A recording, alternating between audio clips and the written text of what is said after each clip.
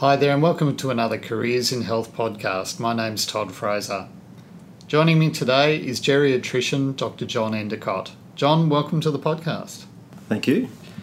John, what was it about geriatrics that first caught your attention? In a way, geriatrics was a bit of a process of exclusion.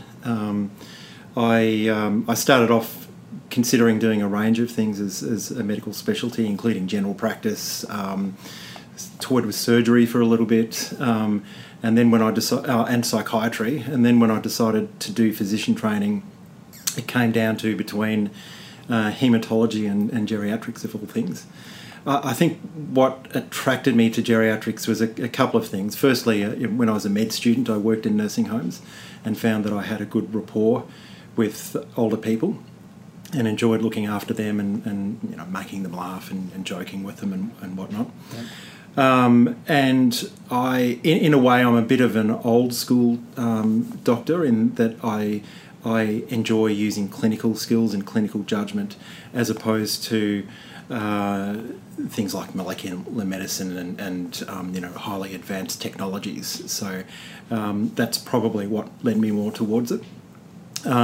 I love the science of haematology, but there were additional exams and so forth that needed to be done, and I just decided no, I didn't want to do that. It wasn't for you. Yeah, but geriatrics was always up there on the list. Yeah.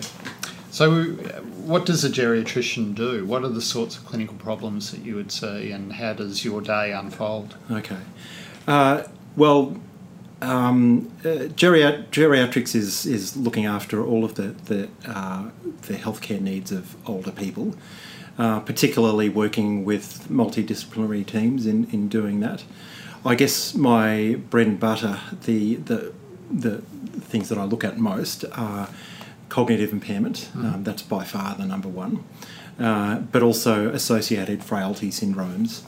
And so at Noosa Hospital, that also filters into care of inpatients with those types of problems, and also supporting some of the orthopaedic surgeons in the care of their patients who've either had fractured NOFs or who are having joint replacements, and particularly the frail older people, and then looking after them through rehabilitation as well. Sorry, Dan. I also do nursing home visits and the odd home visits as well. So what sort of impact do you have on your patients when you're seeing them?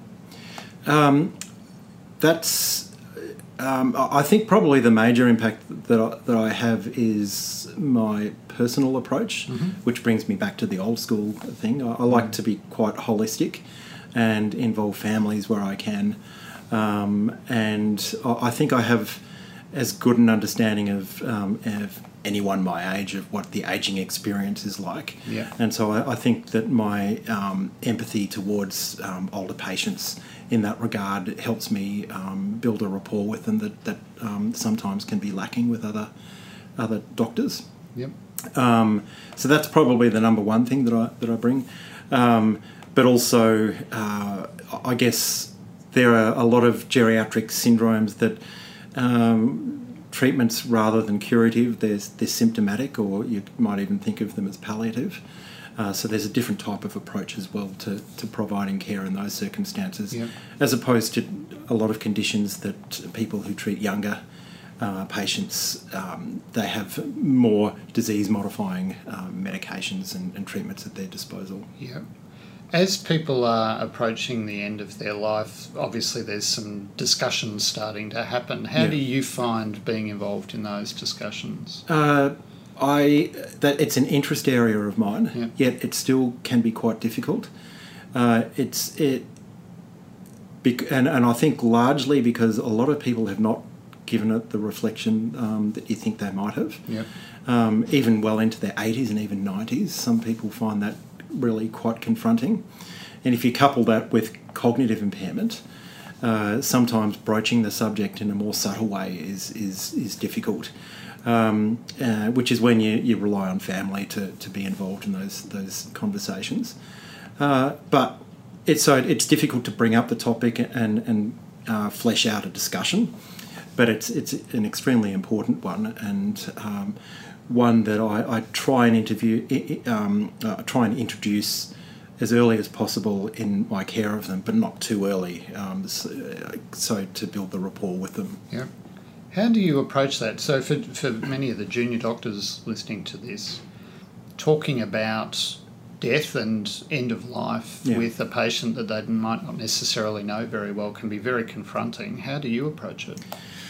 Well, there's actually two components for me in geriatrics to advanced care planning. The hardest one is probably the advanced care planning of frailty and the years or months leading up to death. Whereas the advanced care planning that most people think about being the treatment around end-of-life care and suggesting that the person is coming towards the end of life, that's a little bit easier actually in geriatrics, because I think most people internally know that they're coming towards the end of their time. I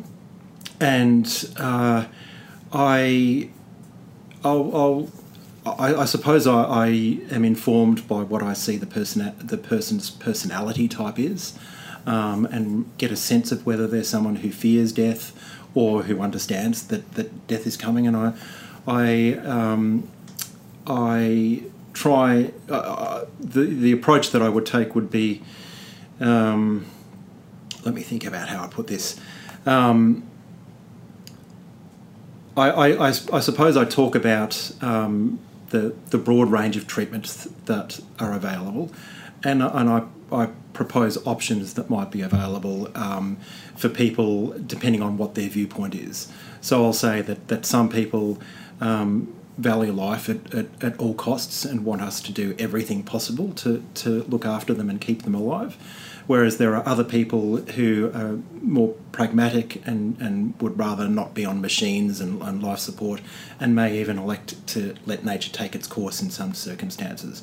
And then I gauge what their response is. And most of my patients are very much in that second group, and will state it front up.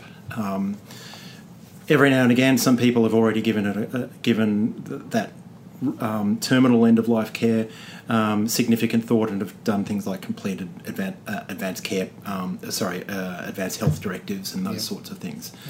And what I find rewarding about bringing that conversation up when the person is alive and relatively well is that they... of course they've got to be alive, but relatively well, is that they start to build some trust that whatever happens to them at that time of their life, that I'll be there trying to make sure that their wishes are in place, and that I understand what their wishes are.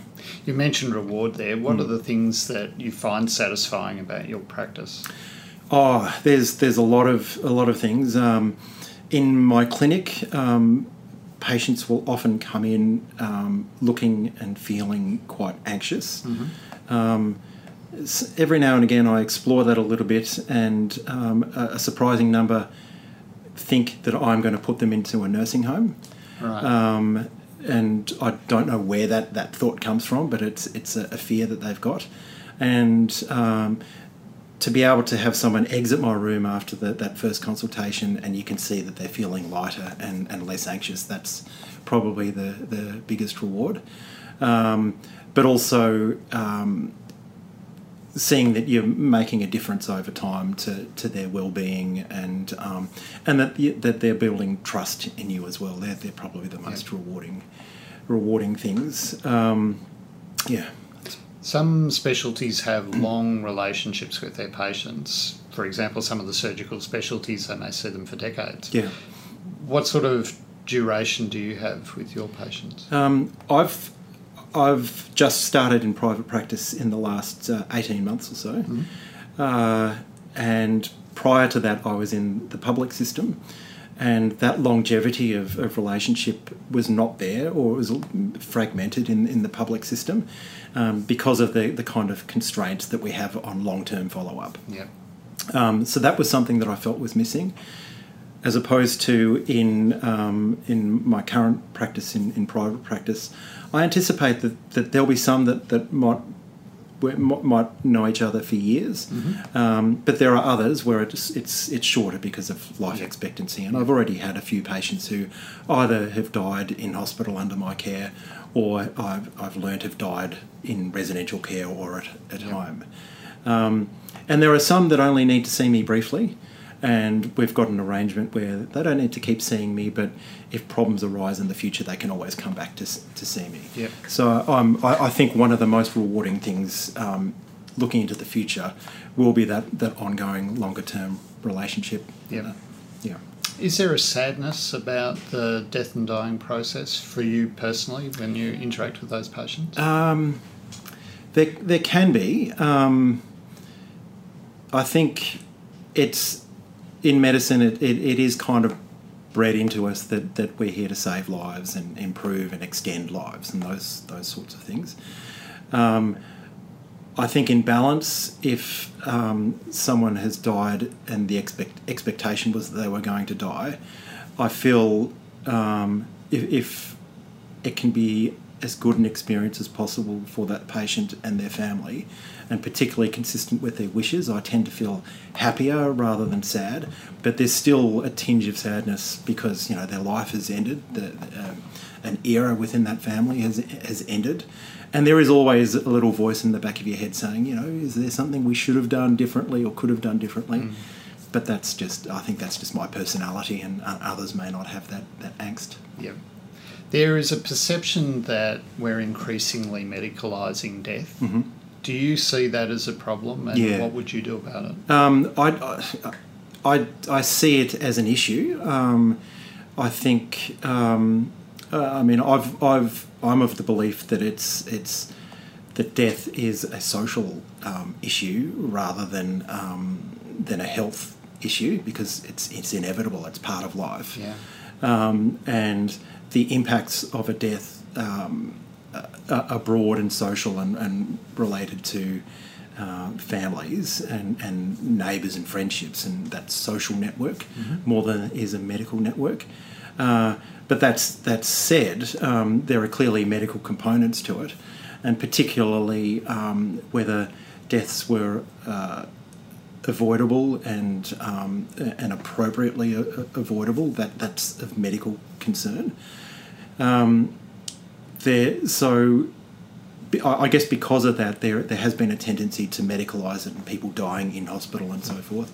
But I think there is a bit of a movement, a social movement, if you like, to support people in dying in ways that they wish and in locations of their preference, such as at home. And I think as people get more death literate, is what the literature is the expression that's used in the literature, as people become more death literate, the ability to have those conversations and negotiate where they die should become easier, particularly if support services become more available. Yep. I think part of death literacy will be understanding the limitations of dying at home versus somewhere in hospital, and if you can either accept or accommodate for that at the home, then that would be a lot better. Why do you think that society still has so much trouble talking about death, and what do you think needs to happen as part of that social conversation? I guess death literacy probably would be the key phrase. Yeah. So it's not just what does it's not just knowing that we all die, but I guess what does it involve? What are the supports that are available, and how can you be personally involved in caring for the person who's dying as well? I think because it's been medicalised, if you like, in recent decades, that kind of power to care for someone who's dying has been handed over to health practitioners. Whereas I think people in the community are capable of providing a lot of support, but have been disenabled in some ways. Yeah. But that transition to community-based death and dying still needs a lot of support, because there are a lot of medical symptoms and care supports that people will need in place to be able to provide that around the clock. Yep. What are the things about your specialty that you don't like? Are there frustrations that you find in day-to-day work? Oh, there are a few, particularly by nature of cognitive impairment and frailty. I spend a lot of time gathering information, and even in my clinic, when family and the patient are available, it's very time intensive, just gathering information that from someone else who's young and otherwise fit but may just have one problem. You can get that information really quickly. And sometimes in geriatrics you've got to take different angles to get that information, and there's a lot of reading between the lines. Yep. There's a lot of family issues that come up. So in private practice there's a lot of work that's not paid, that's outside the consultation, and therefore outside the consultation fee that is that needs to be done. And so that's and because they're people with multiple problems as well, even finding out information about multiple problems can be a frustration. Yep. And sometimes you just want. It's a little bit like working in an area where you need interpreters all the time. Sometimes you would just love to have a straightforward conversation with someone who's cognitively intact, and just keep it brief. Yep. But that's probably the main frustration. Yep. There are sometimes complex inpatient problems that take a long time to resolve, and so people can be in as inpatients for a long time. And I guess this probably happens in all specialties, where there gets a point where it's starting to become frustrating that you're not getting anywhere in resolving that problem and getting the person out of hospital and back home or into the community. Yeah. They're probably the two main things.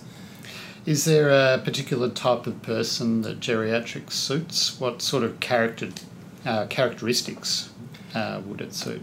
I think someone who enjoys, we throw this term around a bit, but holistic care. So looking at not just the medical issues, but the social issues and the personality issues that a person has, and their psychological life. Mm-hmm. I think it requires a fair bit of patience, and probably just thinking about my colleagues and particularly my mentors, probably people with I guess a quieter, gentler type of personality. Although as geriatrics grows as a profession, there are people with all personalities really in our profession. Yep. But I guess the vanguard of geriatricians over the last few decades have probably been people at the quieter personalities. Yeah. And just finally, what's involved in the training to be a geriatrician in Australia? Okay, so it's done through physician training. Mm-hmm. So you do your basic training, your basic training exams, and get what we call your first part, and then advanced training in geriatrics is currently a 3-year program. People are encouraged to spread that training over as many different areas and facilities as they can, and not just say Brisbane or the major city centres, but also rural and regional if possible, and vice versa too. So we've had a few geriatricians who've predominantly trained in the regional areas rather than the major city centres. But it's good to have a mix, and particularly a mix, I think, of different mentors. Yeah. Are there plenty of jobs? It's getting tighter. The last couple of years I was involved in recruiting at a state level in Queensland. There was the threat of more trainees applying for positions more trainees applying than there are positions was ever present, but we always seem to manage to make them fit. But that was a few years ago. I've got a feeling that it might have reached the point where it's saturated and there's a little bit of competition, at least within Queensland, which is why there's probably a bit more pressure to go regional as well as the major centres. Whether that's true of New South Wales and Victoria, I'd suspect that there's a bit more competition there. John, thanks very much for joining us on the podcast. Not a problem. Thanks a lot, Todd. Thanks for joining me on the podcast today. Get access to all our great podcast interviews, as well as hundreds of modules, journal reviews, quizzes and articles by downloading our free app. Search for My Osler wherever you get your apps, or visit our website at oslercommunity.com.